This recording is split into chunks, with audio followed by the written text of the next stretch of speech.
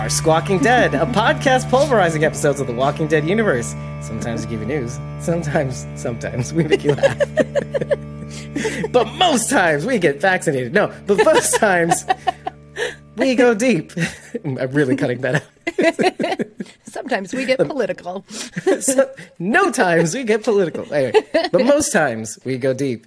And today we're talking about the 8th episode in the final season of The Walking Dead World Beyond. And the 9th episode was... Yeah, the 9th episode was just released today, and it's just, oh my god, I don't want this to end. How do you feel about that? I really about don't it want ending? This to end. Yeah, it is pretty intense. It's so intense. Every single episode gets better and better than the one before it. And I don't know how I feel about it ending. Right now, my brain is like, okay, how are they going to end this? Like, how are they going to stuff enough information into these last 2 episodes to satisfy everyone? Because this series was, as far as like the viewers were concerned, this series was supposed to answer a lot of questions for us, right? Mainly, where the fuck is Rick? And I don't know if we're going to get an answer to that. If I'm being honest, I don't think we will.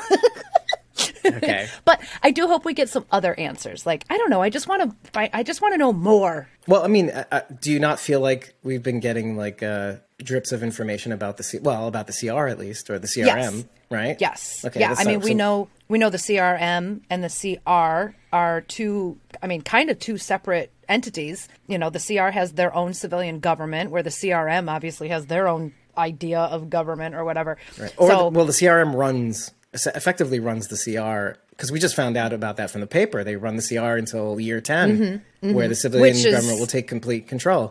Which is now, you're right. Yeah, just about. That handover is supposed to happen soon. So I'm hoping we get a good look at that in the next couple of episodes. I would like to see, first of all, I want to see the CR. And I would like to see what their government looks like. And I want to know how much these people, well, I mean, I think it's pretty clear these people have no idea what their military is doing, but I would like to know for sure. Like, I want to see how much they know about what their military is doing. Still so many questions. I want to go back to what you said about this series was designed to show us give us answers where Rick is at. No, you said specifically where Rick is at. No, I said a lot of people are watching to find out where Rick is. But the series, are slick. I am. But the series was meant to answer questions. Yeah, about who these people are and why they may have taken Rick. I see what you're saying. Yeah. So I'm glad you said it in that way, because then I would have said no. I hit you with a stick. No. I'm careful.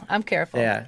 Well, that's the thing. I tweeted out a Twitter thread about saying, if you're watching this to find out more about Rick, stop watching. Stop watching. Don't even continue. Yeah. Don't even do it. And I'm just sparing you the heartache, because if you're watching for that, you will hate watch the rest of the series, knowing that you will never see that. Yep. Now, I'm not saying you will not get flakes, not even nuggets. You will get flakes of information about where Rick might be at. You will never see Rick. You may not see Michonne. We didn't hear a definitive no on that. But Michonne hadn't even crossed my mind. It always crosses my mind. I mean, not on this show. I mean, I think about Michonne, but not showing up on World Beyond. That hadn't crossed my mind. Yeah. I think about the people that she meets on the road. The caravan? 10-13? Yeah, exactly. Yeah. Brita Wool, right, exactly. I want to see Brita. Because this is my point. I think about it and say, oh, maybe, but I know. And I had an argument with somebody. Somebody actually latched onto what I said and said, no, you're wrong. The series is all about finding out about the CRM. And I said, no, the series is about telling a story, period. Everything else is bonus. Do we get to find out about Rick? Bonus. Do we get a window into the CRM, CR? Bonus. They're trying to tell a story. That's what any series goal is to do, is to tell a story. That's it. Okay. Here we go. Fear the Walking Dead. Why did people stop watching it when it first came out? Why? Do you want to just take a wild guess and you'll probably be right. Why did they stop watching? Yeah, just throw it out there. TWD watchers, why did they stop watching Fear the Walking Dead when it first came out? Well, I mean, it depends on when they stopped watching. I mean, from the beginning. I'm talking about the start. Just when it first came out, it was fresh on the TV screens. Like, they gave it a few episodes, and then they were like, forget this? Yeah. Why do you think? Take a wild guess. Because Rick wasn't there? That would be so stupid. I don't know. Pretty close. Don't know because what it wasn't The about. Walking Dead. It wasn't The Walking Dead. Well, of course it's not. It's a completely different show. Right. You think that people would understand that. But no, they watched The Walking Dead because they were in love with the characters on The Walking Dead. And I think most people watch because of characters. I'm coming to the realization. I don't think they really watch to see a cool story. Or, I mean, we've talked about this before. We've said that The Walking Dead, period, the people who watch The Walking Dead are the people that we know. Many of them are when it was popular, and then, you know, people were watching The Walking Dead, they were watching other shows, blah, blah, blah. It was a mass called movement right now, and people were into it, but like it wasn't everything that they watched. They watched other things. They watched Smallville, I don't know what was on at the time, but whatever, you know what I'm saying? The WB shows, whatever. But they watched it, you know, it was big, it was popular, many people watched it. Throughout the years, you get to season 5, fans consolidated, Glenn died in at the end of season 6 into 7, and then many people fell off. What do you have left? You have people who have stuck with The Walking Dead from the beginning. You have the fanatics. So then what happens? You show in 2015, you show a show about Fear the Walking Dead, and, you know, consider that consolidation. The show started the original show started in 2010. 2015, Fear the Walking Dead comes out. You have a consolidated amount of people who are, you know, because it waned in popularity. Some people left after season 3, whatever. Okay. So then they're like, hey, Rick's not on this show. Fuck this show. Or like, you know, this character that I like is not on the show. Fuck this show. You know, what is this? What is it? It's not even like The Walking Dead. It's like, oh, this is like the start, but it's not the start. But it's like, it's just a family, dysfunctional family. I don't know. I don't know if I like this. Where's Rick? Don't care. Where's Rick? That's so. You said dysfunctional family, and I'm thinking, how is that not like The Walking Dead? But there's an actual family. Or like, well, I guess like you're talking about like Lori and Rick and all that stuff. Well, you know, but here's the thing, like, but it's not them. So this is not Lori, Rick, and Carl. It's not them. It's Did some other people really guy. Think they would see Rick, Lori, and Carl on No, Fear? but I think they expected this show to touch on Easter eggs and nuggets that would connect them to the other show. They didn't expect that this would be a completely different series set in the same universe. Unrelated, no family relation to anything from The Walking Dead. It's in a different state. It's not in the South, it's in the West Coast. Not the best coast. We like the South, everybody. I don't know. I asked people why they didn't like Fear the Walking Dead. And I think most of the reason was like, oh, that's not The Walking Dead. That's literally what they roundabout way of saying, that's not The Walking Dead. Yes, I'm not interested. I only like The Walking Dead. Fuck that. Like, well, that's just sad. That's sad because I mean, I think I like Fear the Walking Dead because it's not exactly like The Walking Dead. I mean, it's different people taking different paths, different journeys, having different experiences, although still dealing with walkers, but like in a different way. And then we see the environment issue in season 5. And so I also went into Fear the Walking Dead knowing it was starting across the country. And I guess me personally, I didn't think that these people knew anyone from The Walking Dead. So I didn't expect to see any sort of crossover. Right, and I remember hearing from Erickson / Gimple / all the other people, like, oh, this is not going to be, we're telling a completely different story. There's not going to be any crossover. So, okay, cool. But I guess if people didn't know that and they went into it with a certain mindset, it would be disappointing, I guess. And I think most people do. They go in with that certain mindset. So, but to be fair to people like Jasmine, who thought, okay, well, I'll give it a chance. You know, she said, I didn't like the characters on that show. You know, I didn't really like what they were trying to do, essentially. But she did pick it up on season 4, rightly so, because I think that's what they were going for, is to start not uniting the universes, but to kind of make it feel like it's more a part of the greater Walking Dead universe.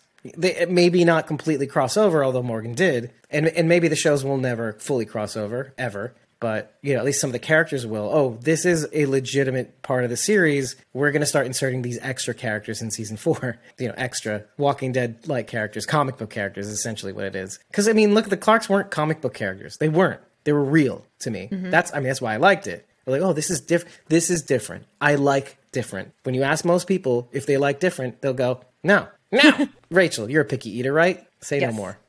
You understand completely what I mean, right? Would you try? Do you like Indian food, Rachel? Yes. Oh, all right. Never mind.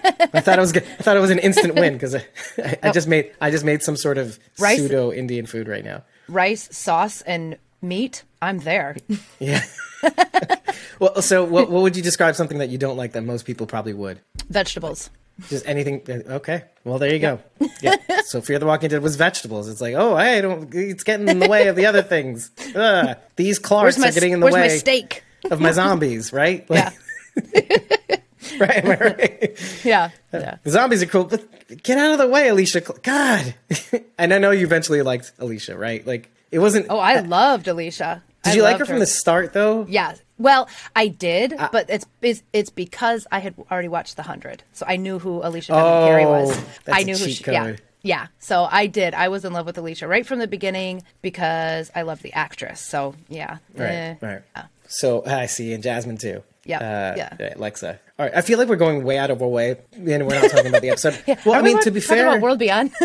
Yeah, to be fair to the episode, though, it's one of those cut and dry episodes. There's not really too much to talk about necessarily. I will say, I mean, there's like one part in particular that I know that we'll spend a little bit of time on, but I say all of this to say, if you are watching for things that link you to other shows, as a matter of course, not like, oh, I hope they show us. No, if you are just watching it for the things, stop. That's not why you watch shows. You shouldn't have to watch shows. Like, and I say stop not because I hate you. It's because I love you. I love you too much to have you watch a show, trash it, because it doesn't give you the thing that you want it to give you. And like, we say this even about characters. Oh, fuck this show for, like, hurting Carol. No. Guys, this is still a zombie apocalypse television. She is going to get hurt. I mean, I don't want it to happen, but I go into expecting something might happen that might hurt her. It's realistic. Yeah. Right. Right. Don't you want them to tell you an authentic story from start to finish? I mean, we say things like, oh, Carol has plot armor, or Daryl has plot armor, and Morgan has plot armor. But sometimes I have to be reminded that is not true at all. Really, we say that because, oh, we have to think corporately, right? Oh, why would they get rid of this cash cow? Like, even John Dory, to a certain extent, like, people really, really liked him a lot. Mm-hmm. So, but you have to remember, I mean, just because people really, really like Carol, Daryl, Rick obviously left the show,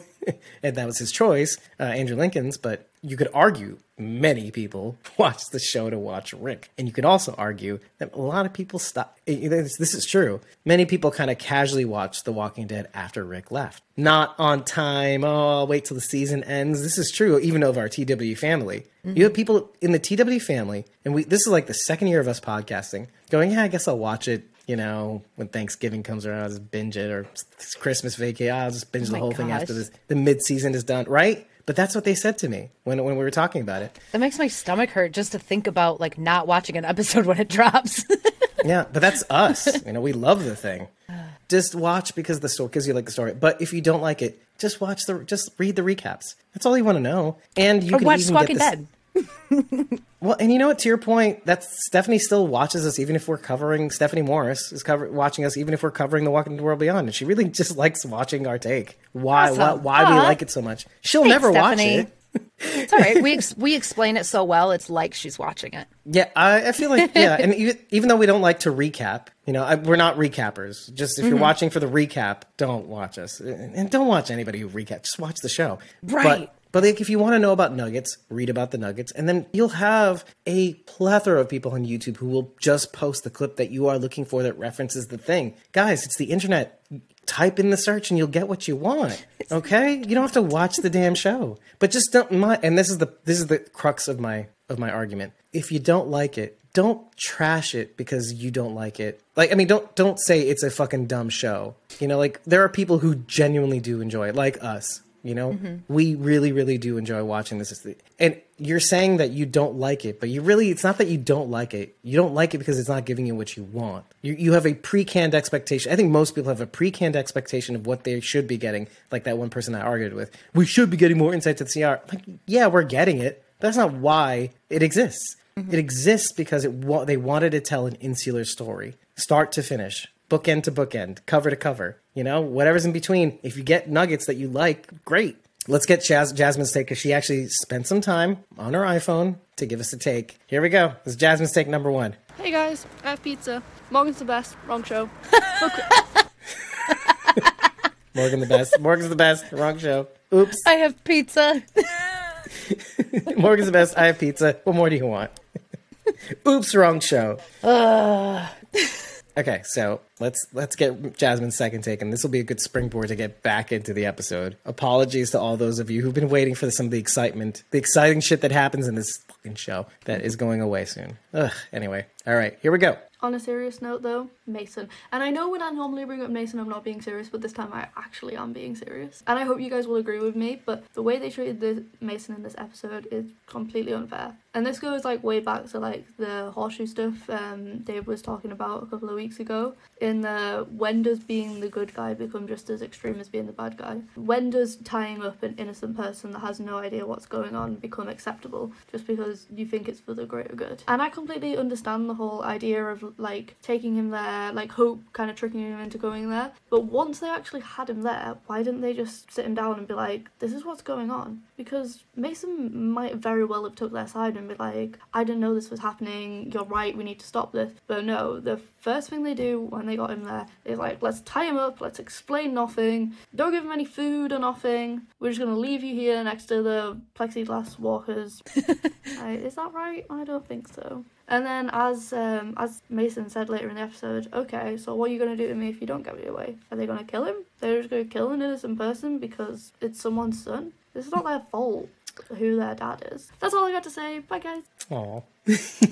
I completely agree with what she's saying. It makes complete sense. I mean, our good guys are acting like bad guys right now. But I actually had a question. Or more to the point, like the bad guys. I'm really glad she brought this topic up because I had a question and I want you to clear it up for me. I'm going to try and explain this the best I can. Hope and Iris are in their little apartment. They're getting all their shit together. And then Huck radios in and she says, you got to go now. And so we see them fly out the door. They're getting away. And then all of a sudden, Hope stops. Like she has this idea, right? And she's like, I'll be right back, Iris. Go ahead. And then she goes off, right? Yes? Mm-hmm, mm-hmm, mm-hmm. Okay. And we eventually find out that she's going to get Mason. Mm-hmm. But when her and Mason show up at the room that they're in, it seemed like having Mason there was always part of the plan. Mm-hmm, so why did Hope make it seem like she just thought of Mason right then in that moment and was like, go ahead, Hope, I got to do something. Like that was always part of the plan. So why did it come across like she just thought of it right then? I think, all right, here's what I relegated it to, because I did note that, and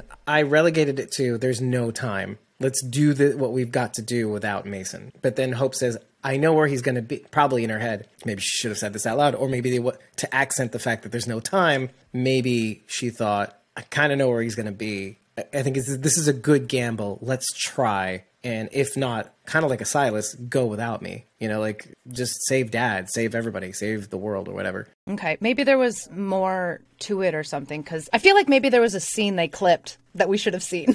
Maybe, it's entirely possible. I do think that he was always going to be part of the plan, but now that the plan is accelerated, rather than, they thought they had more time, I'm assuming. And so, knowing why wouldn't Hope say to Iris, I'm going to go get Mason?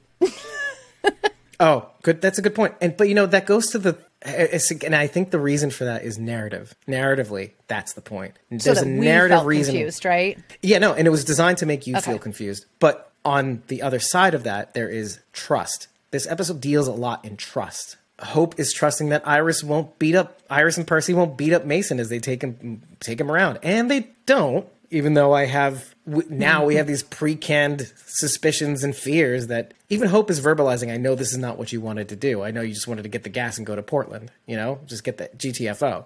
But why is that even saying that important? Because we as the audience know more than they do, like about how twisted Iris is and how screwed up. We got to see her kill that soldier firsthand. We got to see her continue on this rage rampage with Percy, having this pillow talk with him. So we know the extent of how far Iris is willing to go. And even Hope has a suspicion. Obviously, she has that conversation with her a couple episodes ago in Quatre Voix. So even in light of Hope and Iris's conversation a couple episodes ago, which is really just like a day ago, maybe more, she decides to trust her sister. I think they decide to trust each other, especially in light of the fact that they narrowly escaped CRM soldiers coming after them in the last episode. I think that really brought them a little bit closer together, more on the trusting par again. Like, okay, when it comes down to life and death, who am I going to count on but my sister? Iris in that moment decides to trust Hope that what she's about to do is, because you see her going, it's okay.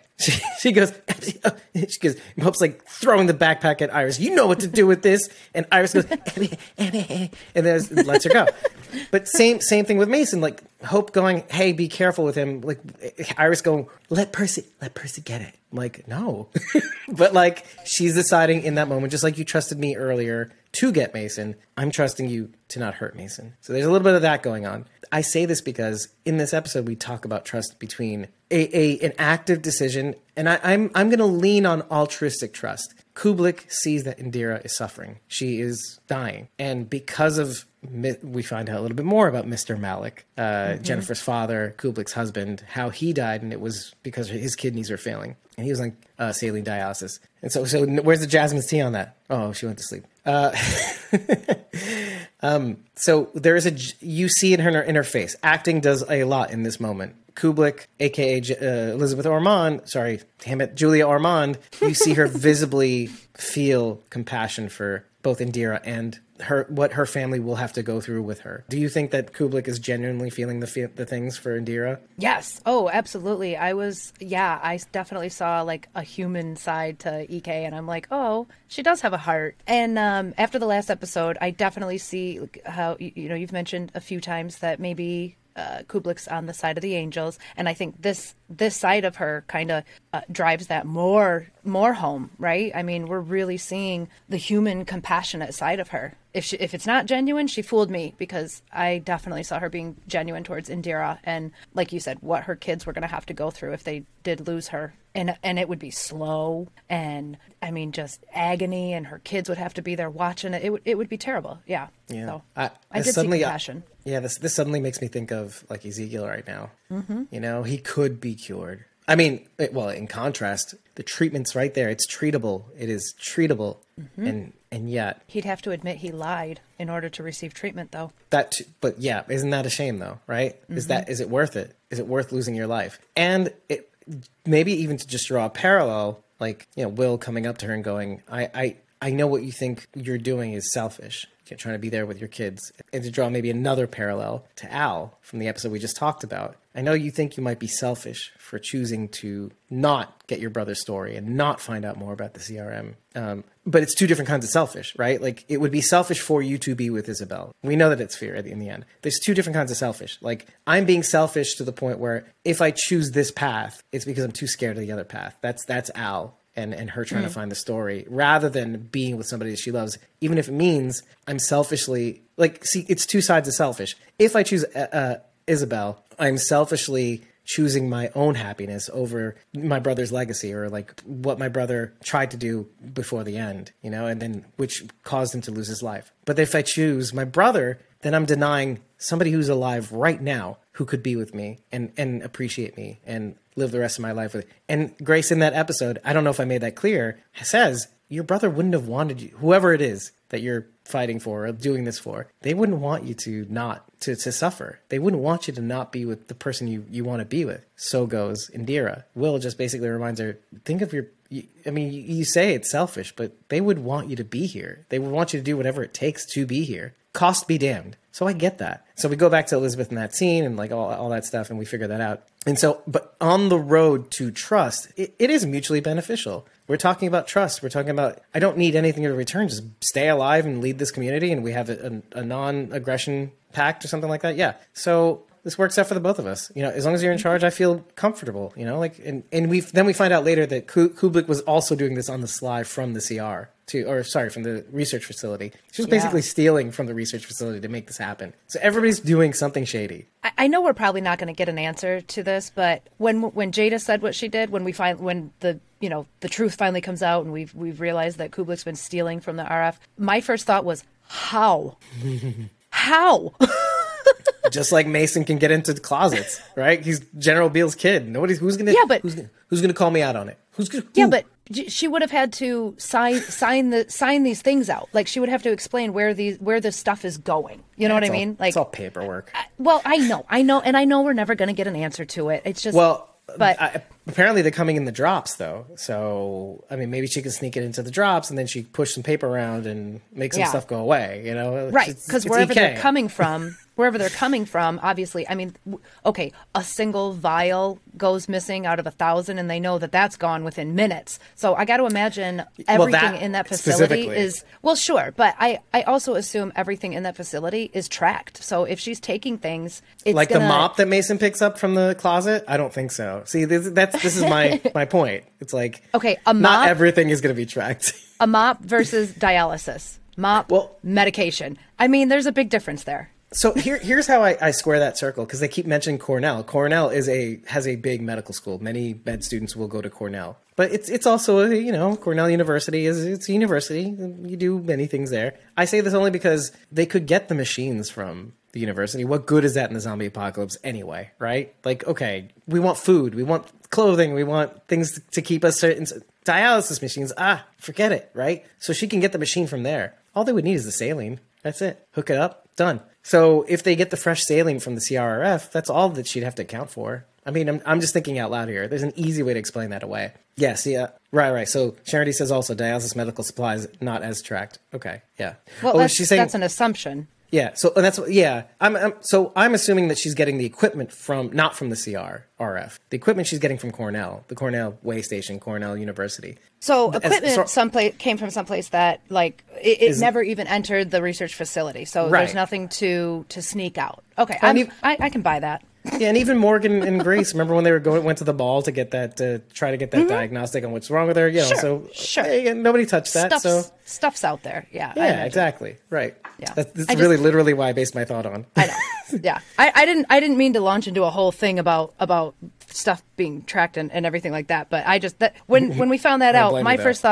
first thought was this place has everything logged. Like I got to imagine. I mean, you sign out a cornflake for breakfast type of place. You know what I mean? That's what I'm like. That seems like that type of place. So Right. if she is stealing supplies, how?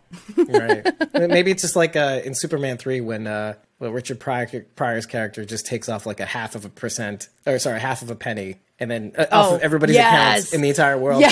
And They then have, he like, finds $3 himself with million. millions of dollars. Yeah, exactly.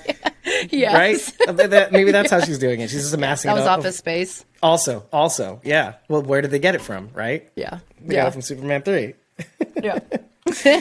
So well, hey, Again, I know we're never going to get an answer. It was just something stupid that crept up into my brain, and now it's stuck there. That's Well, and just like, That's all. okay, well, here's a narrative reason why it works. Because just like Kublek, Jadis also has latitude. So clearly people at the top can actually make these kinds of deals without having to consult anybody. Because who's Kublek going to consult? Major General Beale himself? Right? He doesn't care. give a shit. He trusts her. No. And I like but what Sharondy's saying. She could have created a fake person to list the supplies under too. Yeah, or It'd be even say, easy for her to it's me. Make up a name. I don't know. Whatever.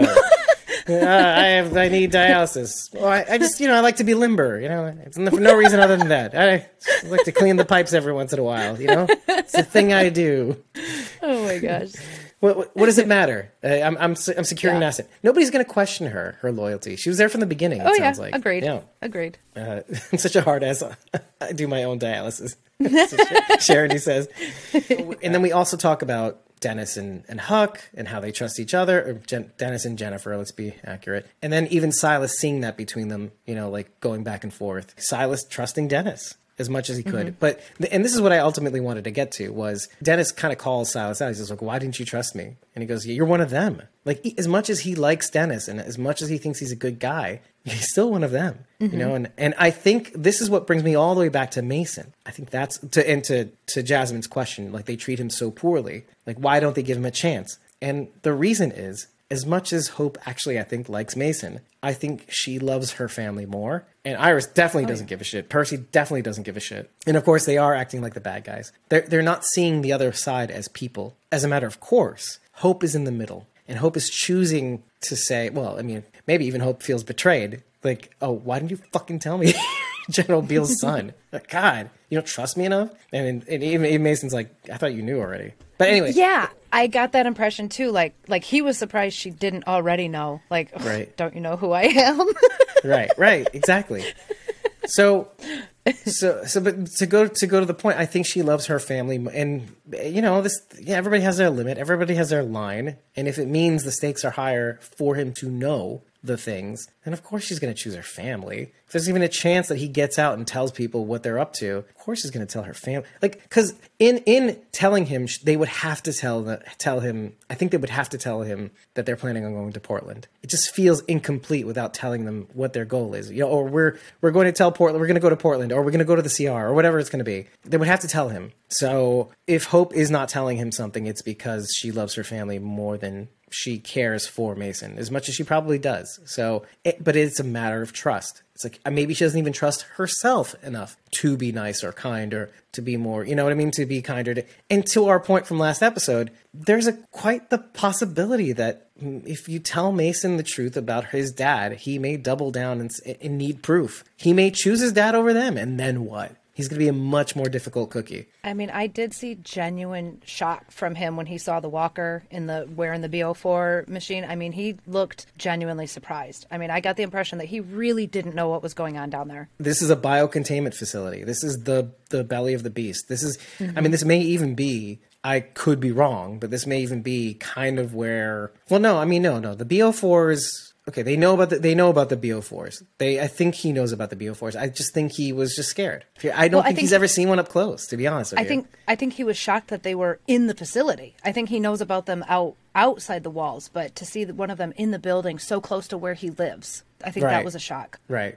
I could see that. I could definitely see that. Like, I think they ostensibly know that the research that they're doing right now is to, like, whatever, to put them down permanently, whatever, all that stuff. I guess he just didn't figure that they were actually doing the things in this place, in this research facility. Yeah. Well, it's one thing to know that what you're researching. Here, we're doing this research for this. And it's totally different when you see the research up in close. Person. Yeah. So what is the impression, right? What is it? The impression is, well, I mean, the CR is protected. They have measures to prevent people from hurting one another when they reach their demise. Maybe they have, just like in Campus Colony, they have these little gates on every door, so to prevent people to attack each other when they turn, right? So they have all this stuff. But even then, I think maybe most people are just not used to seeing walkers, period. So when Mason sees them for the first time, even with a muzzle on, it's too much for him. I feel like this theme comes up, though. Leo was saying to Huck that he wished he could kill Lila himself, right? Yes. Now, this is going to relate to Mason's reaction. Me. Yeah. That struck you, right? But it shouldn't. Narratively speaking, Kublek did the same thing when she was talking about the Bolognese incident, even enjoying cleaning up after her. That's my daughter. It's my mess. I'm an adult. I'm your mother. That's what I'm supposed to do. I look forward to being with you and doing the things with you. But then when it came to wrecking her world, to telling her the truth and what she would have to put her through in order to do it, breaking her, holding her arm as the soldier broke it for the purpose of this mission, all the stuff that she feels like she had to do, but she would rather do it herself than have somebody else do it for her. Narratively speaking, this links up. And then Huck, taking on the role of what her mother could have been, says to Leo, no, you don't. And I instantly thought of, like, Rick and people that were lucky enough to find walls to go behind, to preserve their humanity. When people meet Elton for the first time, right? Elton and Ash and Dev and, like, that whole situation, my first thought was, like, okay, Elton was behind walls for a long time. Like, yeah, he had it rough right when things started to happen, when the night the sky fell. But from then on, he was relatively safe. So, of course, unlike Percy, he has this safety. He has more of his humanity, right? And so you can feel the divide between Huck and Leo in that instance. But you can feel the advantages of both. There is a value, and this is for the first time I'm starting to feel this because of Farrell's also. But like, we've always criticized people behind walls. We've always been like, "Oh, you suck. You are stupid. You're weak." Yeah. But we shouldn't have. We need them. Because when we get lost, they pull us back. They pull us back from the brink. And I saw that in this instance. And going back to Mason, at some point, somebody's going to have to say, hey, what we're doing to this kid, we need somebody to step in and say, hey, you're going too far. It's one thing to, like Leo said in the beginning of this episode, you're working to stop the monsters while saving people from turning into monsters. But that goes in a figurative sense both ways. Don't turn into the monster in order to stop the monsters. So there's a lot of that going on. Between trust and turning into the monster to stop the monsters. Where do we draw the line? So that's why it's called returning point, right? Because you're returning from the brink, or like from a place where you can't come back from, or trying to. Now I finally figured out the title because I didn't know what the fuck it meant at first. Well, yeah, returning point. I thought, oh, the point of no return. Like they're going to hit a point where they need to backpedal a little bit and take a look at exactly what they're doing. But let me ask you your opinion on Leo's comment about wanting to kill Lila. Did you get the impression that he wanted to do it out of anger, or because he would have rather her die at the hands of someone that cared about her? That's why I said what I said, because I felt like there was a little bit of symmetry between he and Kubelik and Huck. You know what I mean? Like there's like a little, like, there's a little anger. I felt a lot of the anger. Like he wanted to be the one to put her down, and I'm like, oh, Leo, whoa. But I think it's a duality, right? There's a little duality with Leo, because what did we say in just the last episode when we were talking about why we hate certain characters? We hate the thing in others that we hate in ourselves. See in ourselves. Mm-hmm. But when it comes to Leo, in this moment and in this instance, he must hate himself so much for having feelings for Lila that it's not even about killing her. It's about killing that part of him that allowed himself to feel anything for her. Yeah. But here's the thing. It doesn't change the fact that you did and you do feel for her. I know you want to hate, and I know why. I know why he wants to do this. It's not as simple as it's not as simple as me. If I had these feelings, I would strangle the shit out of Lila. But it's about my daughters. You doing what you did to me threatened my daughters. Now, I mean, you have to admit one thing. Had she not spoke up, none of his daughters would be alive. But had she not spoken up to Kubelik, his daughters would be alive. But like, think about what it must have been. Like, okay, thank goodness. But at the same time, what if he said something else and it caused the death of his daughters, right? Like he could have said anything in that moment and it could have gone any other way. And even then, would I have even gotten Iris back? Now, I know we hate Iris now, but like, even back then we're just kind of like, not like remember, I'm looking back at your Secret Santa about what you giving a present to Iris, like identifying with the artist in her, but you didn't hate her at that point. You're like, whatever, meh, but you didn't hate her. So remember? No, I didn't hate her then. I didn't hate her then. Yeah, but I see the duality of wanting to kill the thing that made you feel vulnerable, hurt, because you love them. I feel especially bad for Leo because he doesn't get to see Lila the way us viewers do. I think Leo is standing there right now questioning if anything Lila said to him or felt for him was real. Now, I think personally, her feelings towards Leo were genuine. I think she did care about him. I think she did love him. Me too. But he's never going to know that. So now he's questioning everything that they had between them. And that makes me sad. Yeah, that makes... Well, hopefully his daughters can maybe say, fill in the blanks. Well, I hope will. Fuck Iris. She's not going to do anything but drive the wedge deeper. But Hope might be able to convince Leo that Lila did truly care about him. Yeah. See, here's the thing. I'm starting to be really sus on Iris. Because one of the things I had said, even though I didn't hate her, and I still don't hate her. Hate's a strong word, right? It is. But one of the things I said in that same breath was I do feel like she's revealing psychopathic tendencies, right? Like that she is, well, when we talked about being driven, quote unquote, she's driven. So maybe she's not a psychopath, but maybe she got the rage or vengeance blinders on, so she can't really see the forest for the trees. Like if I go after this thing. Now, I say this and I have to recognize that there's also the intelligence factor. Okay, she could be working on a completely other, like most people when they get blinded by rage or anger or unipurposed, they don't really think about the consequences or this or that. I'm worried that she will get what she wants and nobody gets hurt, but it's still bad because she'll be doing a horrible thing to save her family and friends, but being the bad guy to do it and does it right.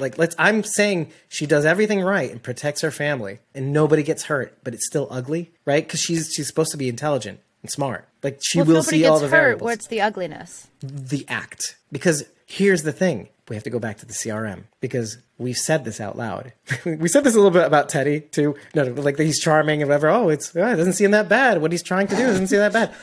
Okay, but specifically, but then we find that grooming Dakota. But then, but let's talk about the CRM. We have said that what they're trying to do before the genocide factor, or outside the genocide factor, it's not a bad thing. Maybe they are, and even Dennis says this. Now, this has surprised me. As much as Dennis is trying to help everybody out, he does say to Silas, you were taking me there to that place where I was just trying to be a good person. It's like, no, you were going nowhere. He still believes that the CR, at least, is the right way to go. And that's interesting, right? It was like, oh, that's okay. So even with everything that's going on, he's not, I'm not saying that he's a true believer. That's the thing. I still think he thinks the kernel, the intention and the kernel of what the CR is trying to do is still good. Let's root out the rot, like Jada said earlier, and maybe we can get back on track. So I found that very interesting. And like we were all saying, it's not entirely wrong. So wait. So then going back to Iris. Iris can't see that. And she just sees monsters that killed too many people. And she associates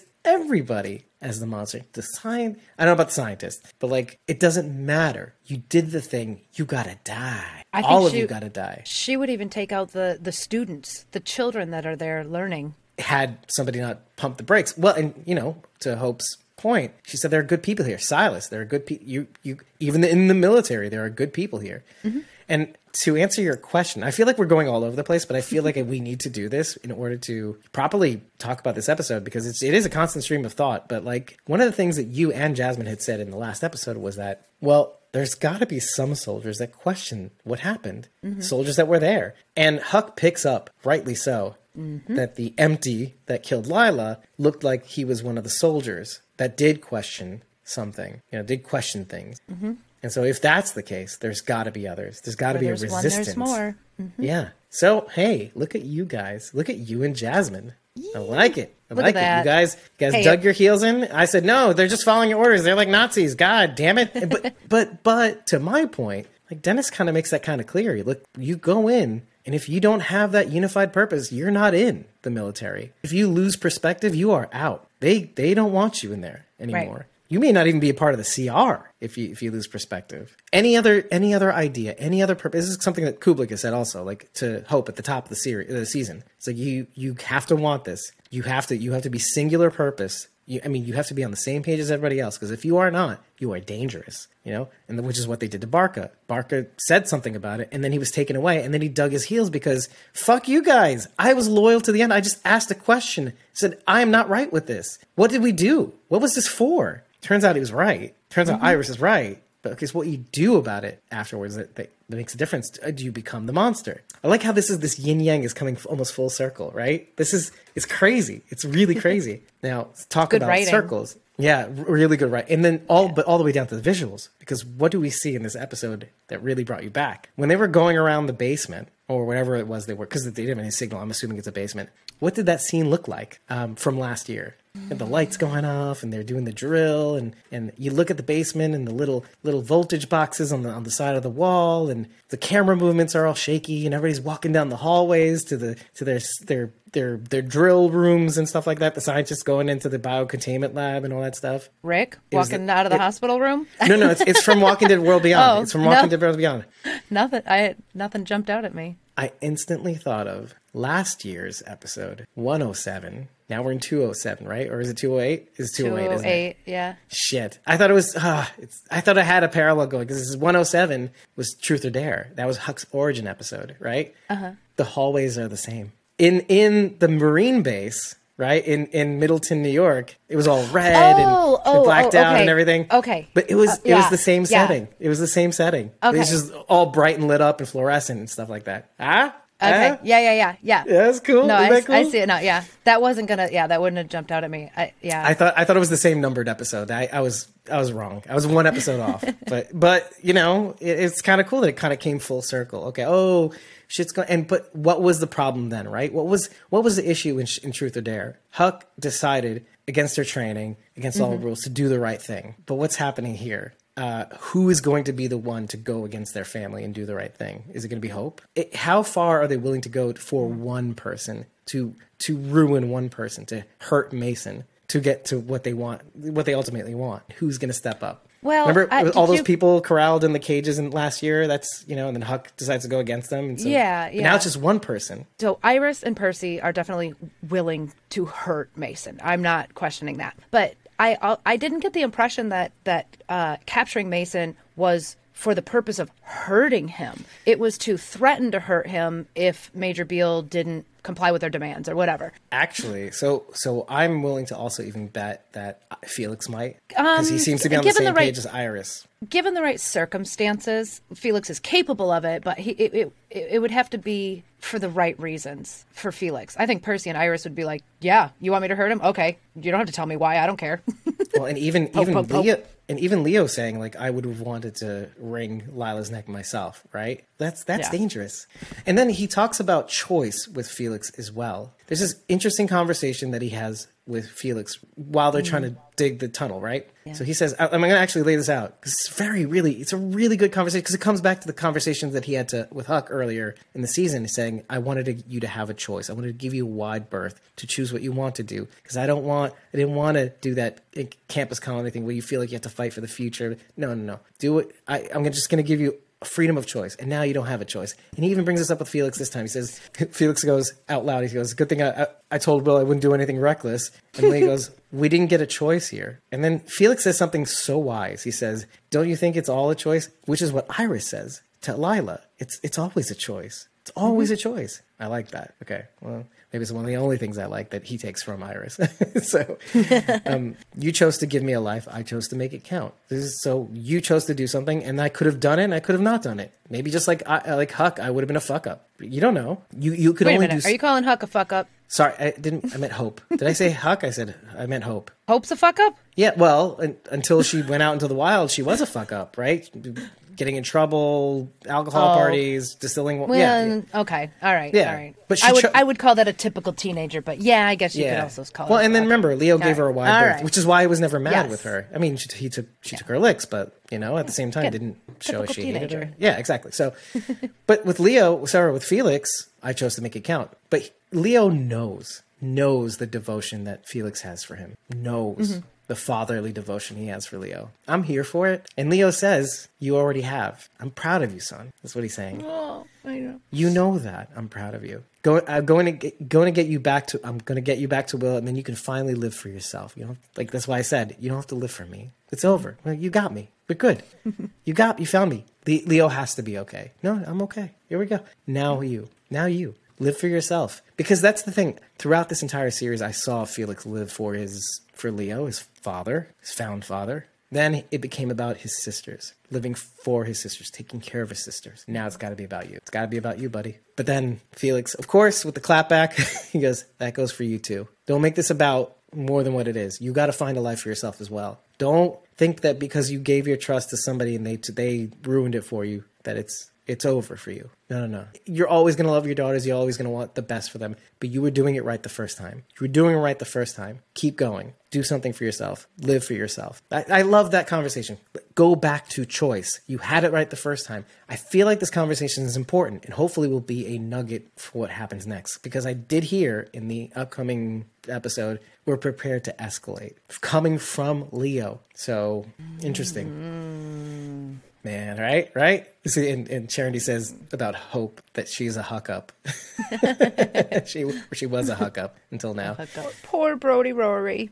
Okay, so let's talk about that as a pretext to talking about the other thing. But yeah, I was gonna say oh, Brody Rory comes in. Rory. I love how we give different names to everybody and it just sticks. Agent Dennis. Agent Dennis. I don't remember his name on the show. Agent Davis. Davis. Yeah, well, there you go. It's a gateway drug.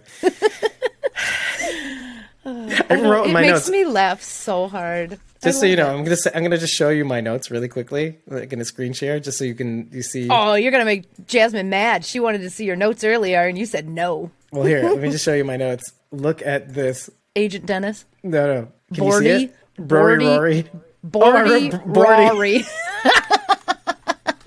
Let's correct that. There we go. Brody Rory. Just so you know how crazy you make me in my head. I love it. Yep. Dwight's asshole. That's another one. Yep. It's another one. Yep. Morgan sucks. What? No. Hey. Oh my gosh. And we know exactly who you're talking about. Dwight's Pinky. asshole. Yeah. Pinky. Walter Sobieski. What else? There's a ton of them. Anyway. Oh, you mean Raleigh's brother? Exactly. Raleigh's brother, Walter. Raleigh Walter. Sobieski. Walter Sobieski. Because he's on a sub. That's why he's Sobieski, guys. Sobieski. It's on the nose.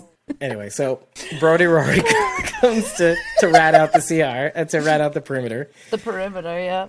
That scene was so interesting to me. The more I thought about it, like what he did was interesting. Like, because it would have been one thing if he ratted out Dev and Will, but he did worse than what we initially thought he would do.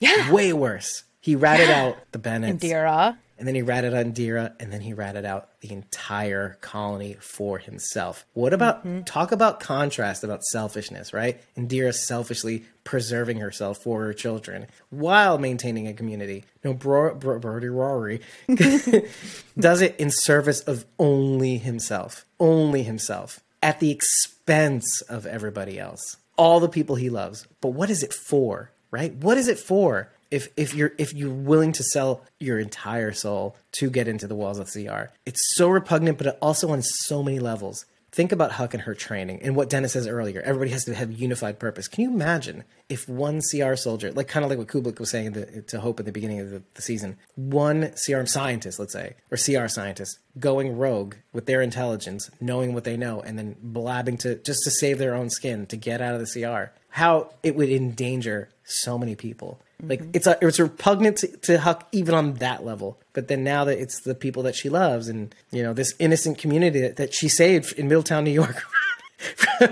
in Truth or Dare in the past, right? We're still going with that because they didn't say it out loud that she saved them from being killed from the Marines. Oh, yeah. right. Yeah. So that's what I'm going with. We're going with that. Okay. Yeah. So everybody hates Brody Rory. Everybody. And like even Jadis is like, yeah, he seemed like a weasel anyway. Just fuck this guy. He's a threat. But I love it. And like I said in my Fear the Walking Dead coverage, or what I said in our Fear the Walking Dead coverage was the one shot. Was wrong. I don't think it wasn't Mills that said one shot kill. It wasn't in this episode. It wasn't. Oh. It was Jadis in the next episode. In the upcoming episode, she says this one shot in the kill. Preview. Yeah, the preview for the next episode, 209. Yeah. Okay. That's why I thought it was in this episode. Yeah. So I was wrong. But why is that important? The one thing that does tie to the Fear the Walking Dead episode we just watched was the, not necessarily the reclamation team. She says something about the uniform.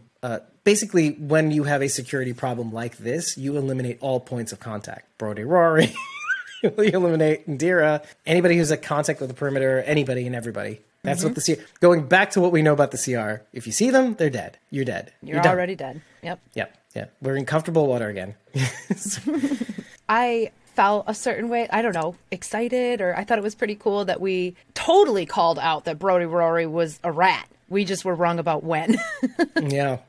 And not at all about Dev. Dev was just like they thought Dev had broken into the facility, maybe to help the Bennetts out somehow. They still never figured out that it was Huck. Yeah. And Rory still doesn't know that the CRM killed Dev because he was already gone at that point, right? He was gone by the time Will got back. Brody knows. No, Will got back in the beginning and told him right from the beginning that Dev was dead. But Brody, I thought, was already gone at that point. No, it was right afterwards. So he was there when Indira announced that they would be leaving and even stepping down. It was right after that scene. Oh, okay. You're right. I remember seeing his face. Yeah. And actually, to pinpoint exactly when, Robin comes back from the caravan that splits off at Cornell, like when they're on their way to Cornell, it goes, Brody Rory went to the CR.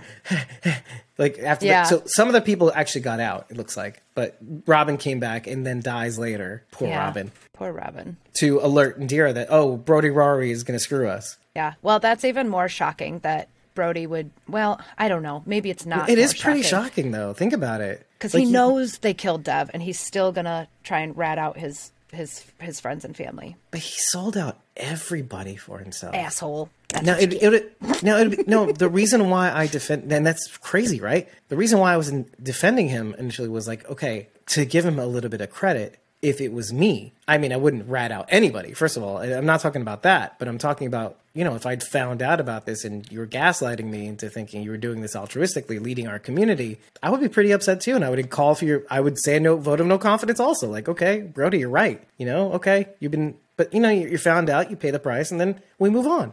Handle it man. internally. Yeah, don't go Yeah. crying to the military. This is nothing personal. It's you did something that, you could have consulted us before you did it, but I don't blame Indira, right? I don't. Whatever. Would you do it? I wouldn't tell anybody. Fuck that. But, you get caught, you pay the price. Whatever that price is, you step down, somebody else takes over, maybe Brody, and takes care of the community. On the basis of that Brody would step in and take care of his community. But man, I did not think. I thought he was willing to do this for the sake of his people, not for the sake of himself. That is not what I didn't see that coming at all. Did you think of that scenario? Like to save just himself, not rat out the entire community? Did not see that coming at all. I didn't either. I thought he would have, like you said, ratted out a few people and take them off the board so that he could swoop in and lead the community. Yeah, that's what we thought, but not destroy the entire community for himself to have a place in the CR essentially. And I don't think is that what he thought? Did he think he would get they would ask him to move into the CR for not initially disclosing this? What did he think his end game was?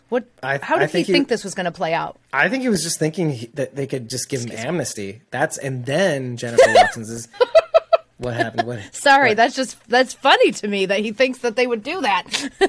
Well, of course, we know them better than he does, right? Because yes. I'm glad you said that. I'm glad you said that because he doesn't understand. He understands. I think maybe he understands too well, but he doesn't. He thinks he's immune from it because not like we understand though. I got them, and what if not the episode of Fear the Walking Dead tells us they don't honor promises. They look like reasonable people. They're not like us.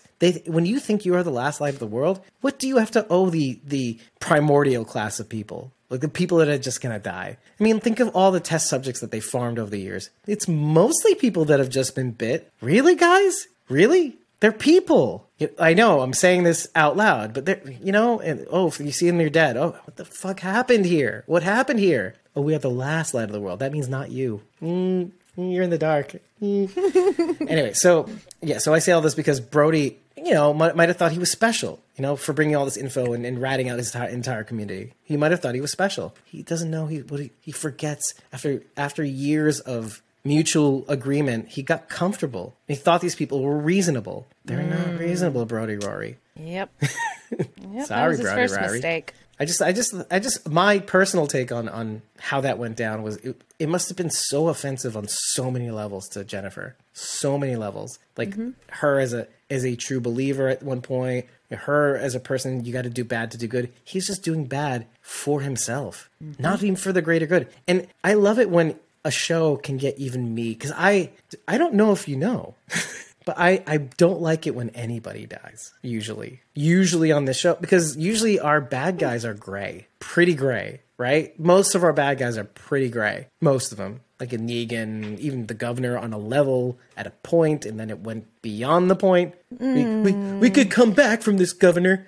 And he goes, liar. And that's the point where I'm like, oh, kill his ass, right? But who other than that, right? Like in that moment, right? Because there's always a moment that it goes far beyond where I can reach, right? Even Iris Net right now, even Dakota, I couldn't quite get there. I really literally could still to this day could not get there.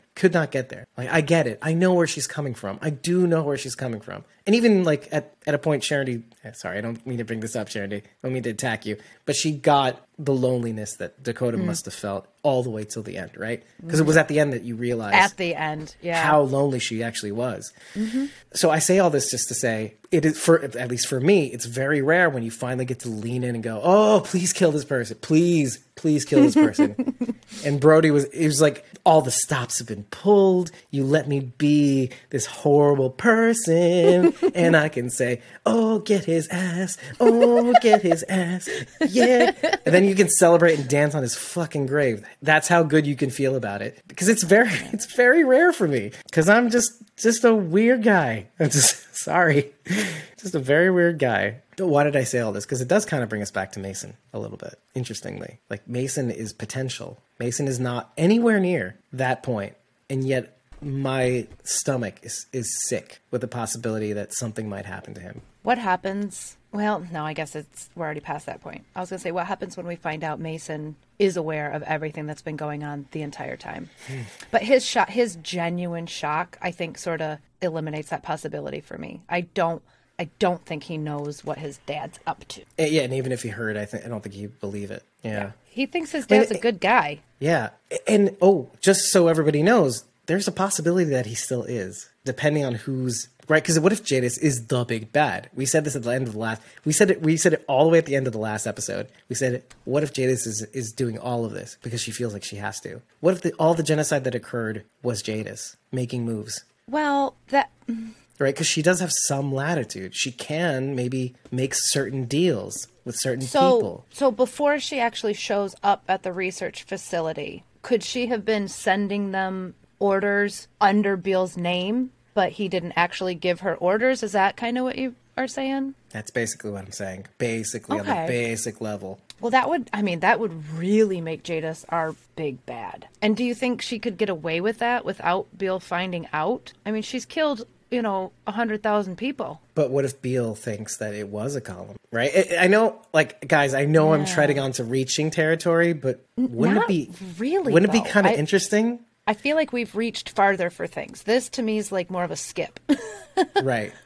I could see that happening, right? Like she sends out an order saying it's from Major General Beale. Maybe she even has his signature somewhere and can stamp his name on papers. Who knows? And she's been briefed. She knows all about Project Votus, more than Huck does, at least. And definitely Kublek knows, right? And this is why I was saying Kublek has the evidence in her personal safe, right? With her personal items, with Malik's photo and her old passports and stuff like that. Why is it in there? Why there? My next question would be, to what end? If Jadis is behind all of this, why? What's her motive? That's a good question. And maybe she really has bought in, but maybe she thinks this is the way to. Maybe she feels like she has to do this to preserve the glory of the CR too. Maybe this is what she feels. She feels like she has to do the thing that nobody else will do. We talk a lot about. They're not pushing hard enough, so she's got to take the initiative type of thing. Yeah, or it's kind of like what Leo was saying earlier. Leo was saying it should be me. Like it should, and Huck is saying no. I am trained to be an executioner. Mm-hmm. This is what I was trying to say with the Walls statement, right? You need people like me. You need people like me with certain skills. I'm going to save you from the ugliness because you're going to save me when it comes to my humanity. But then maybe I don't know. Leo's talking about killing people with his own hands, so how right. That's scary territory too. But I think he gets it when Huck says it the way that she does. I think he gets it. Yeah. He goes, "You say that, yeah, but do you know what I've been through? Do you know what I had to do to even get to you? What people had to do to me?" But how many times in your life have you made an empty threat to kill somebody, right? Yeah. But to actually follow through with it, none of us But you were worried. You were worried about him a second ago. You worried. But that's what I relegated to. Yeah. I relegated to Leo not really knowing what he's saying. And that's fine with me. I can throw that over my shoulder. But I am a little worried. Because he's speaking out of anger. You say shit when you're angry, and he's hurt. He is hurt because, again, we already covered the whole, he doesn't think Lila loved him as much as she actually did, and we know that, and blah, blah, blah. We already covered that. So, right. He's angry and hurt. But then you go back to Jadis. And on a grander scale, maybe Jadis feels like she has to do what Huck did. Case in point, she tells Huck, Jennifer, to cut the restraints, to kill Lila. Mm-hmm. So maybe there's something there. Maybe Jadis on a grander scale is saying, I have to do this thing. I have to be the one to even save certain people in the military from their own conscience, from their own humanity. I have to be the one. Yeah. And it makes sense. And we know that Jadis is constantly testing Huck, too. You know what I mean? Cutting the restraints on Barca was obviously a test. Is she going to do it? Is she going to actually follow through with killing Lila? And she did. She passed that test. So right. And well, to what end, right? And you wonder, to what end? How far? And I keep thinking to myself, this makes sense. Because why would anybody in this world want to be alone? Why would Jadis want to be alone in this? She's still a human being. Mm-hmm. Does she really want to take this all on herself? Remember Tamiel? That was her main girl. Yeah. How she died at the hands of Simon. She might not want to, but feels like she has to, right? Just as a matter of being a human being, yeah. I have to share this with somebody, right?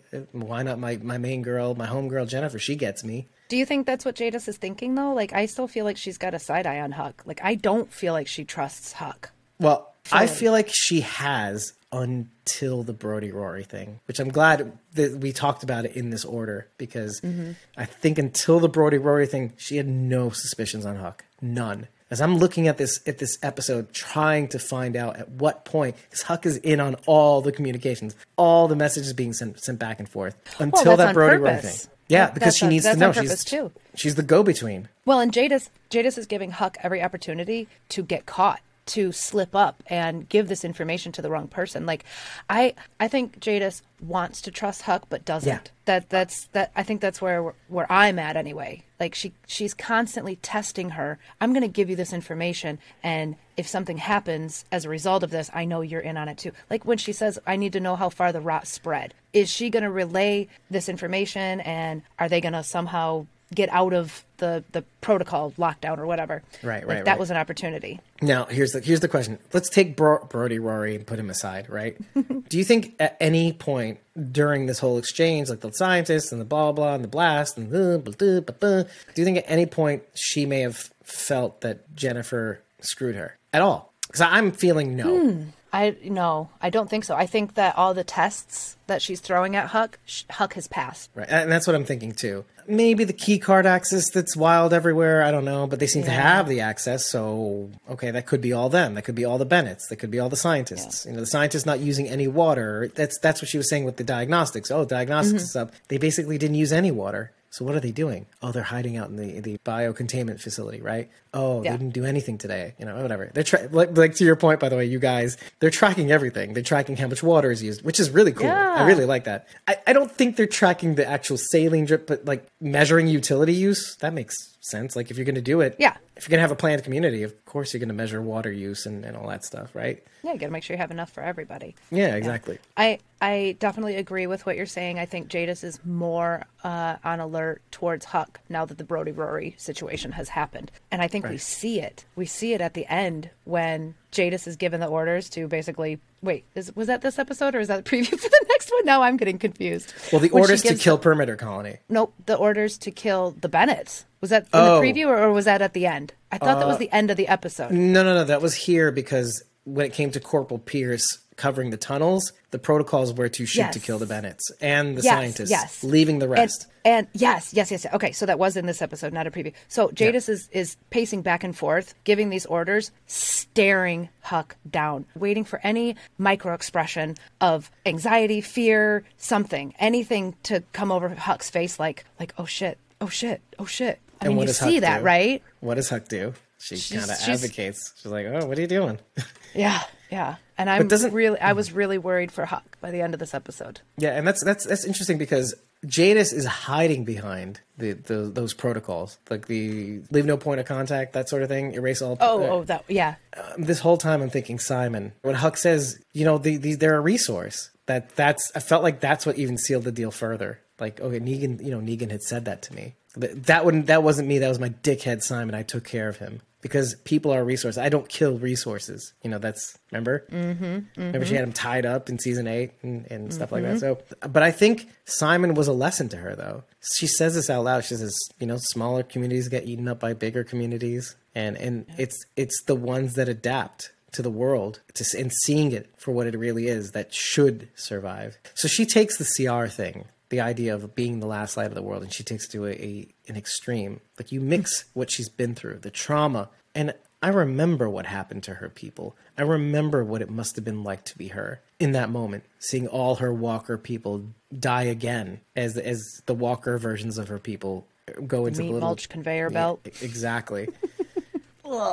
And she feels like she deserved it. And you know what? That's the thing. Like, she sees the weakness that she was in Indira. Do you know what I mean? She sees that weakness, and that weakness is what caused her people to die. It's because she made them weak, right? Jadis made them weak. She created this artist community that didn't have to do the things that Rick's community or Negan's community felt like they had to do to survive. They felt like they could just live here like this in bliss. Yeah. And she was the one protecting them from that. She also blamed it on making the wrong alliances. She didn't really, blame or it making on mistakes, period. Them being weak, but more of like, well, I sided with the wrong people and it got my people killed. Yeah. Well, Sharon says, yeah, who's Jadis? Morgan? You made them weak, Morgan. Oh, God. Yeah, but like, you know what it is? Like, I remember at the time, and this is at the time, I thought she was such a shitbag, right? But now looking back, I was thinking to myself, no, she thought she was making the right alliances at the time. Truly. That's really what she thought. And that, Yeah. do you know what I mean? Like, if I was Jadis, I would want to make the right alliances at the time. You know? But what Jadis actually did was just make an alliance with everybody. Yeah. She thought she was covering all bases by agreeing with everybody. That's how you get killed. She that thought she was was a terrible idea. That was a terrible idea. She thought she was Brody Rory. Yeah. Yeah. In that moment. And instead of her being killed, all of her people got killed for it. When Sharon said, who's Jadis? Morgan? You made them weak, Morgan. She's referring to Martha. Yeah, you made them weak. Right. And so, Jadis. There we go. I'm not looking at the result. I'm looking at what she was trying to do. And I think she loved her people. She built them up from nothing and gave them a purpose and a language and the ability to be the self that they wanted. She gave them The Walking Dead and did it behind a secure facility that they could be that way forever. They didn't have to get involved with Rick's people. They didn't have to get involved with Negan's people at all. Could have just been fine. But, maybe we could say it's all Rick's fault in the end, really. Because Most things are. Had Rick not really got himself involved, they could have lived the way they wanted to forever. But to her point, what she was trying to say is, they came and I had no choice. I couldn't unsee the knowledge that they knew about us. I couldn't unsee that there are communities that are threatening other communities. I couldn't unsee, and we weren't prepared. We didn't adapt. We deserved to be eliminated. Wow. Give it to World Beyond to compare, and this is weird. Would we have said the Junkyard was like Alexandria if you would have taken Alexandria to its natural conclusion? Meaning, even though they were bizarrely different, the Junkyard was what Alexandria was, had it continued to persist without Rick, right?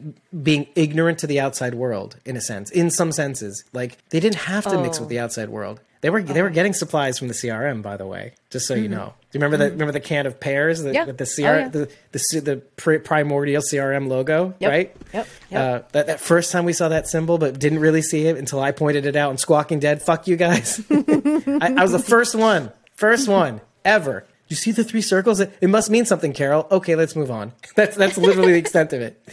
Squawking Dead called the CRM logo first. Just saying. It's documented. You know what we have not gotten an answer to yet, though, is the swipe card. The PPP. Oh, the PPP? Yeah. Yeah, unfortunately. Yep. Well, maybe the PPP was just the primordial CRM logo. They didn't interlock. I'm kidding. Also, fuck Heath. Fuck Heath. I don't want to talk about him ever. I'm done. I can't. I spent so much mental energy thinking and talking about Heath in the first few seasons of Squawking Dead, or the first few years of Squawking Dead. It's the same thing as... Okay.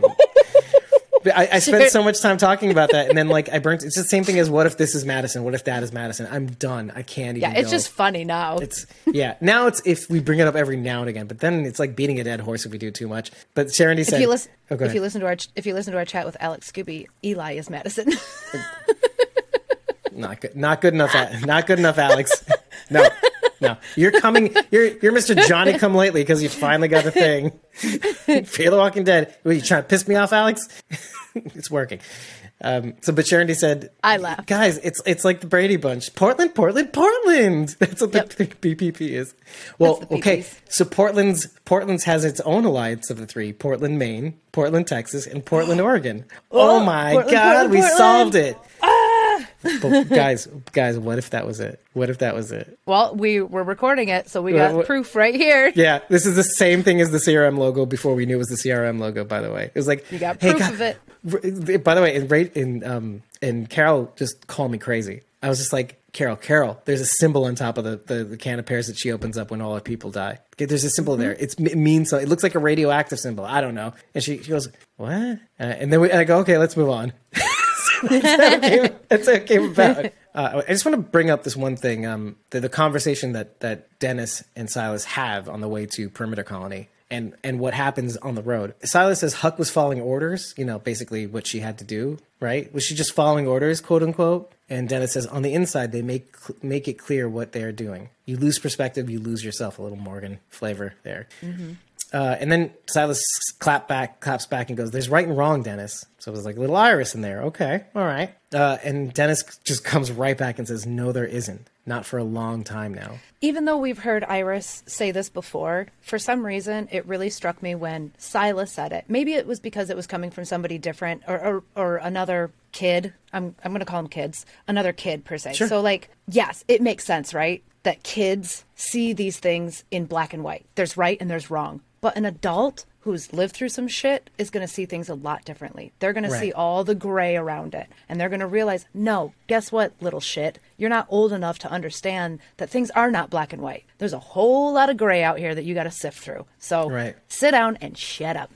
But what did you realize when it was Silas saying it? It hit you a little differently, right? Well, I think it was just because it was another kid saying the same thing, and then it kind of clicked. I'm like, well, yeah, that it makes sense that kids would think this way. Oh, okay. To kind of explain away, but you did feel it. But you kind of explained it away. Oh, it's kids, but I felt it. Yeah. Why am I saying this? It goes back to what I was saying before about Leo and Hook's conversation. I would wring her neck myself. It's about right and wrong, right? And Hook says, "Abby, I'm the executioner. Let me save you from this. But when it comes time, you save me from myself." My point is, as much as we want to dismiss the kids, kind of like Carl. I mean, The Walking Dead World Beyond is in some way an ode to Carl, to Rick's vision, to Carl's vision that Rick tried to make real. I mean, what if anything, the birth of this series came out of Rick's conversation with Daryl in that pit. Like, I know you want to make this world a better place to fulfill Carl's vision, but it's not working.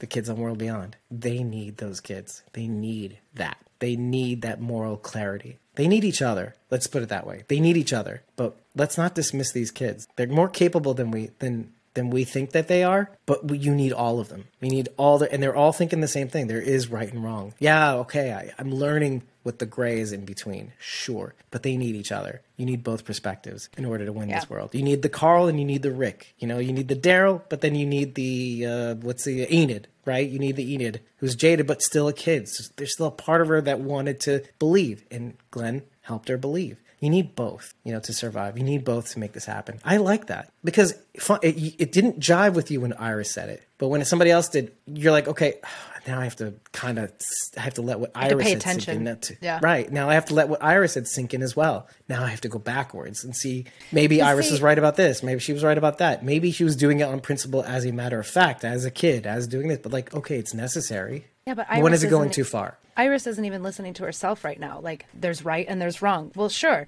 So where does kidnapping and tying up another kid fall into that category? Like, is that right or wrong? Or is it bad to do good? Because now you're doing the same thing that you say you hate.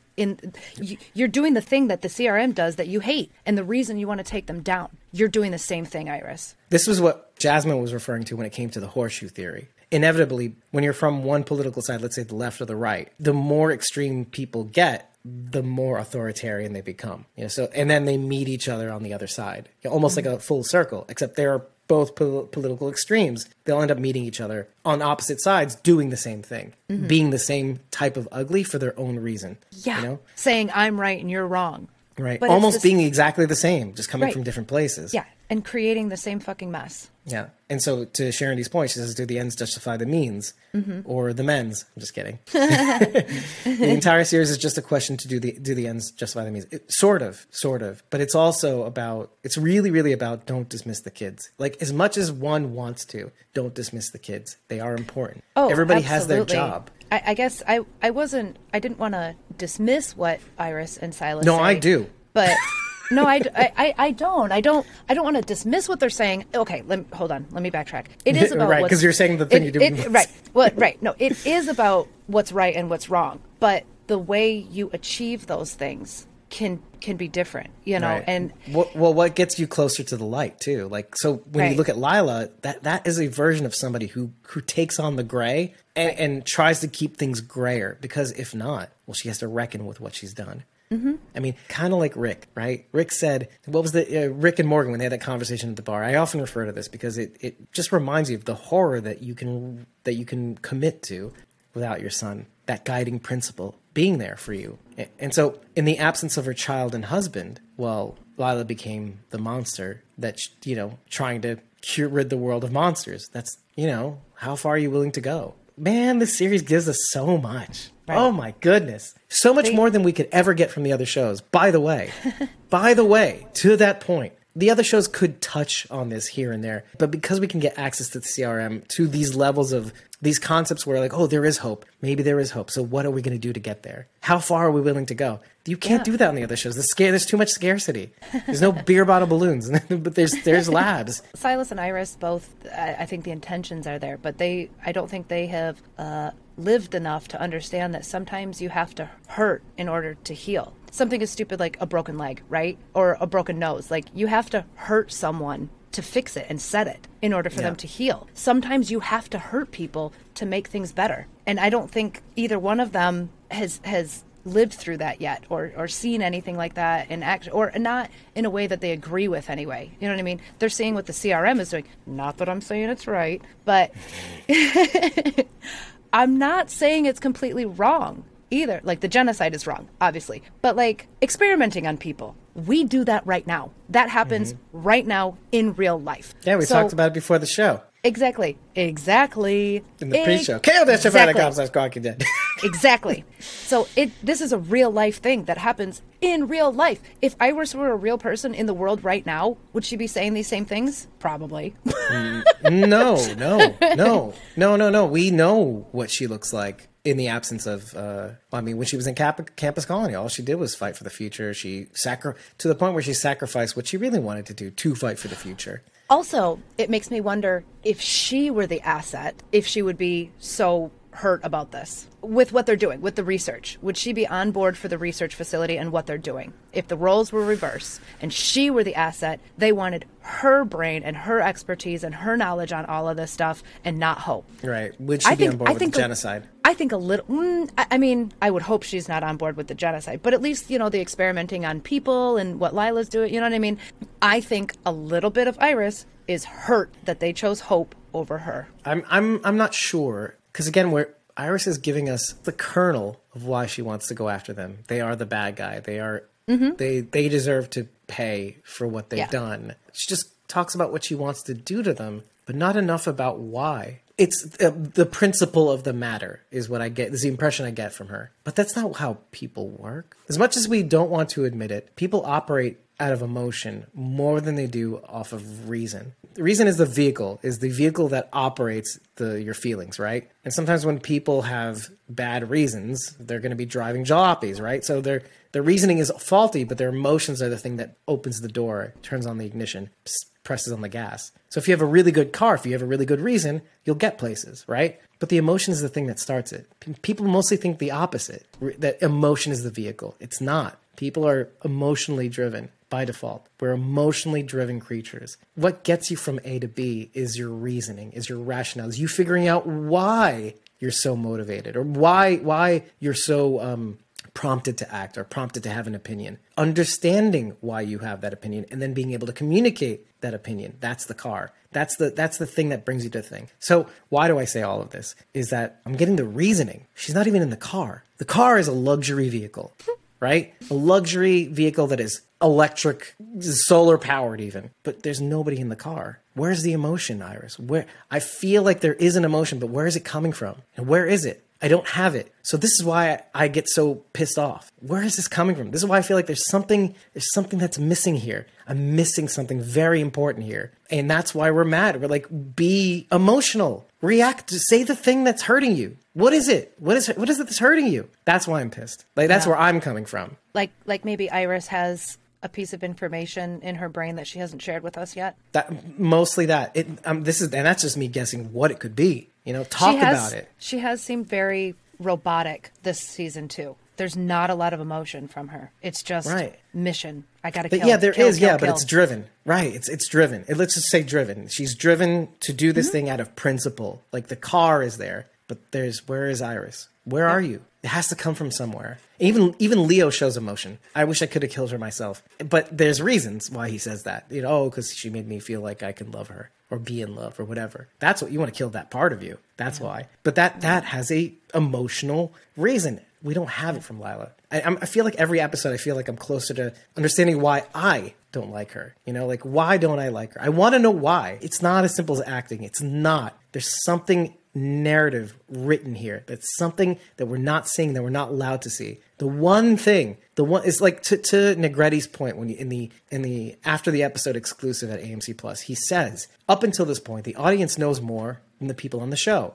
But in this episode, it seems like the people on the show know more than the audience for the first time. Which is why I thought this episode is so special. It's because it's about time we know less than the characters. But she is the one enigma that we've never understood. Well, at least in this season. Yeah. We just don't quite understand why she's so driven. We the principle, I get it. Killing all those people, I get it. But there's all the righteousness, but none of the emotion. There's none of the emotional impact. What did they take from you? What was it personally that they took from you that keeps you driven? And it makes me mad, but it makes me also like, I want to shake her. I want to be like, what happened? What happened? Are you going to tell me? Do you think she has a little survivor's guilt? Okay, that sounds good. Oh, maybe. Maybe the surprise is going to be that she was with her mom, right? Well, who was she? Oh, no, she was with her dad. She was with Leo the night the sky fell. Sky fell. You know where I was going to go with this. Okay, yeah. So well, so maybe then she feels responsible on her own end about, because I keep thinking about Carrie Bennett, right? That's her name, Carrie? Yeah. Ever since you schooled me, now I remember her name. I want it to go back to her. I feel like it needs to go back to her. Whatever the reasoning for Iris has to go back to Carrie. Well, along with the survivor's guilt, it might be sinking in for Iris that she was supposed to be there. Like they chose Hope as the asset. So Iris, in her mind, is going, I should be dead. I should have been there. Oh, right. Yeah. There's no reason for me to be alive. They only wanted Hope. Well, any of us, Felix or whatever. Right. But maybe she can't. Maybe it's the one thing she can't verbalize. Doesn't that feel a little bit more satisfying than, oh, she's just jealous? I'm like, oh, there's a part of it. That's not satisfying to me. Yeah. No. Just the jealousy, I didn't feel right, but I still would throw it in with other emotions. I still think she's a little hurt that she wasn't chosen as the asset. The only way that makes sense to me, at least that specific piece of a greater whole, probably, like you're saying, you nestle it within the context of, it's not just that they chose her over me, or they chose her and then I would have been dead. It's just that I devoted so much time to doing exactly what my dad did. I wanted to be so much like my father. And I was doing well, and I was getting good grades and stuff like that. I sidelined my art, the thing that I wanted to do, in order to help the other. And this is what I get. Yeah. You took that away from me. I worked so hard. You took that away from me. And then now, and I wish she could verbalize this, but think about all the mantras that Elton, even while they're doing karate, who is the master of our fate? Remember that whole saying that he said? Mm-hmm. This is the critique that we had from the start, or even before the start of the series. Oh, it's all about the future for these kids. There's no present. Mm-hmm. We were taught to do all of this for the future, even though we get, in retrospect, we understand, campus is relatively free. Really relatively free to do what they wanted to do for the future. We took it for granted. And so going back to that, imagine all the other daughters and sons that felt like they had to be like Iris. And I wish she could verbalize that and say, I'm doing this not just for me, what I felt like I had to do for the future, but for all those other people in my class and who I grew up with that felt like they had to sideline the thing that they wanted to do for the future. We were given an option to fight for the future, and we chose it. We weren't mandated it.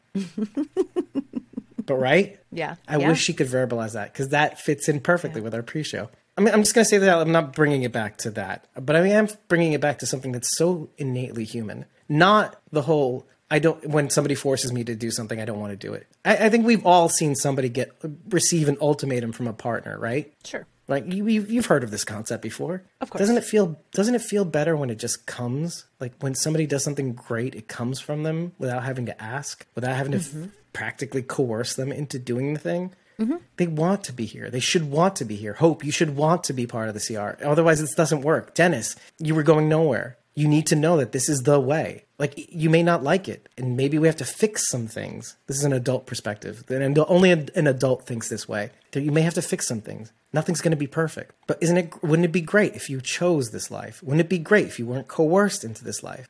Then we could get somewhere. Then maybe we can choose the right thing. And Iris did. And they took that all away from her, from everybody at Campus Colony. If you could write that, I'm in. I'm 100% behind Iris. If you can make me feel that, I should be Iris. Why don't you just recast Iris as me, as a 42-year-old man? Yeah, you're gonna make out with Ted Sutherland? How old is Ted Sutherland? You will. He's in his 20s, right? All right, so it's kosher. Okay, yeah, of course. Are you kidding me? Right? Wouldn't we all? Holy shit, he's a cutie. He does have a baby face. Now, here's the thing. Would you watch that? And with that, everybody, thank you for joining us on this podcast ride of The Walking Dead World Beyond. We're racing towards the finish. If you like what we heard, head to ratethispodcast.com/squawkingdead. 5 stars and eggplants. All we need to know that you love us. But if you want to write more, please do it after every episode. Tell us what we got right. Tell us what we got wrong. But tell the world after every episode, because it helps. It really, really does. Thank you. But hey, if you really like what we're doing and you want to be a part of this thing that we're doing, you want to follow us behind the scenes, you want to know what we're up to. When we record something, you want to be in these recordings. Me saying the things that you're saying in the chat. If you want the unedited version of this recording to find out what we talked about before the show, what we're going to talk about after the show, maybe. All the things we probably missed. Because I decided to end the show right now rather than say, hey, did we get everything? No, I guess we're done. I think we're good. Well, head on over to ko-fi.com/squawkingdead and just follow us there so that you know when we drop a recording session, so that you know when we drop the unedited episode recordings, so you know that we do something cool, and so you're more involved in the thing that you love, which is us. You don't have to buy us a coffee. You don't have to join a membership tier. But if you want to jump in on something, you can tip us and get 30 days of access to our supported back content. That, being in the episode, the unedited episode recordings early, so you don't have to wait till they're edited. That's up to you. And if you really, really are invested, you can join the Walkers tier for just $1 a month. Just $1. And you'll get continuous access to all the basic perks, which is a lot. It's a lot. The other 2 tiers, you get a little extra, but for the most part, it's where it's at the Walkers here at $1 a month. $12 a year? What is that worth? See, that's the thing. We didn't make it about the money. It's not about the money. No. It's about sending a signal. It's about letting us know that we're worth investing in. It's a symbol, right? Symbol. What's $1? What's $1? It tells you, hey, I'm in. Let's just see where this goes. If you want to give more, feel free. You'll get more access. You'll get better access at $7 a month. You'll get the Whispers tier memberships. They get credits at the end, which you're probably seeing right now. They get the ability to get 50% off at the merch store. That's great. You don't have to get that. Those people, they're a little bit more invested. They get to be on the Twitch streams when we play Jackbox games again, finally. And the Survivors tier, well, you don't have to join that tier. That's a very limited tier, and that's the ability to join these episode breakdowns. That's a big deal. There's only two spots left. Only 2 spots left in that tier. Or you don't have to get us anything. Just follow us so you know what's going on behind the scenes. You may not be able to see everything. I'm singing a lot this episode. It's because we did two today. We did 2 episode breakdowns today. Anyway. Dave's a little loopy. Oh, yeah, I am a little loopy. I've been your host, David Cameo. I was joined by Cosmoms here and I, Rachel Burt, and Sharon D in the chat, as well as Jasmine at the beginning, without the Jasmine's tea that we're used to on The Walking Dead World Beyond. Thank you so much for being... tea. Yeah, she gave us a tiny bit, but it was little pre-show. Bit of tea. It's pre-show. I meant Morgan, but yeah, a little bit of tea. Well, that's a different kind of tea. That's not the medical tea that we're used to. Right. Just a sip. Yeah. Just a sip of tea. Anyway, yeah. So take care, everybody. We'll see you in the next one. The penultimate episode of the final season of the limited series of The Walking Dead World Beyond. Right? It's a little C-Ed, right? It's a little C-Ed. It is. I'm trying not to think about it too much. I don't like the endings of most things. It's just... Hey, everybody, we'll all be here at the therapy circle next week. Take care, everybody. We'll see you in the next one. And if you get this before Thanksgiving, or maybe the day of, happy Thanksgiving, American Thanksgiving. Take care, everybody. Bye. My favorite holiday. Eddie's 24, by the way.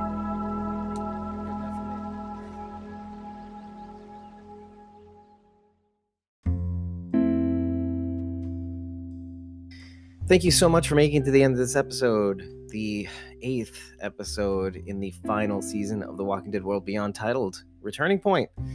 This episode has been made possible by our Survivors tier members at jasmine.iac on Instagram, at Whispers UK on Instagram, as well as at Eliza Jones 71 on Instagram. But let's not forget about our Whispers tier members. They have a hand in our video production and audio production too. That would be at Aiden_Atkin_ on Instagram, at fanart_Lindy on Instagram, at Tyler Phillip Cox on both Instagram and Twitter. He also has a YouTube channel called Let's Talk About the Dead, as well as Judith.Morton on Instagram. Thank you so much for your support.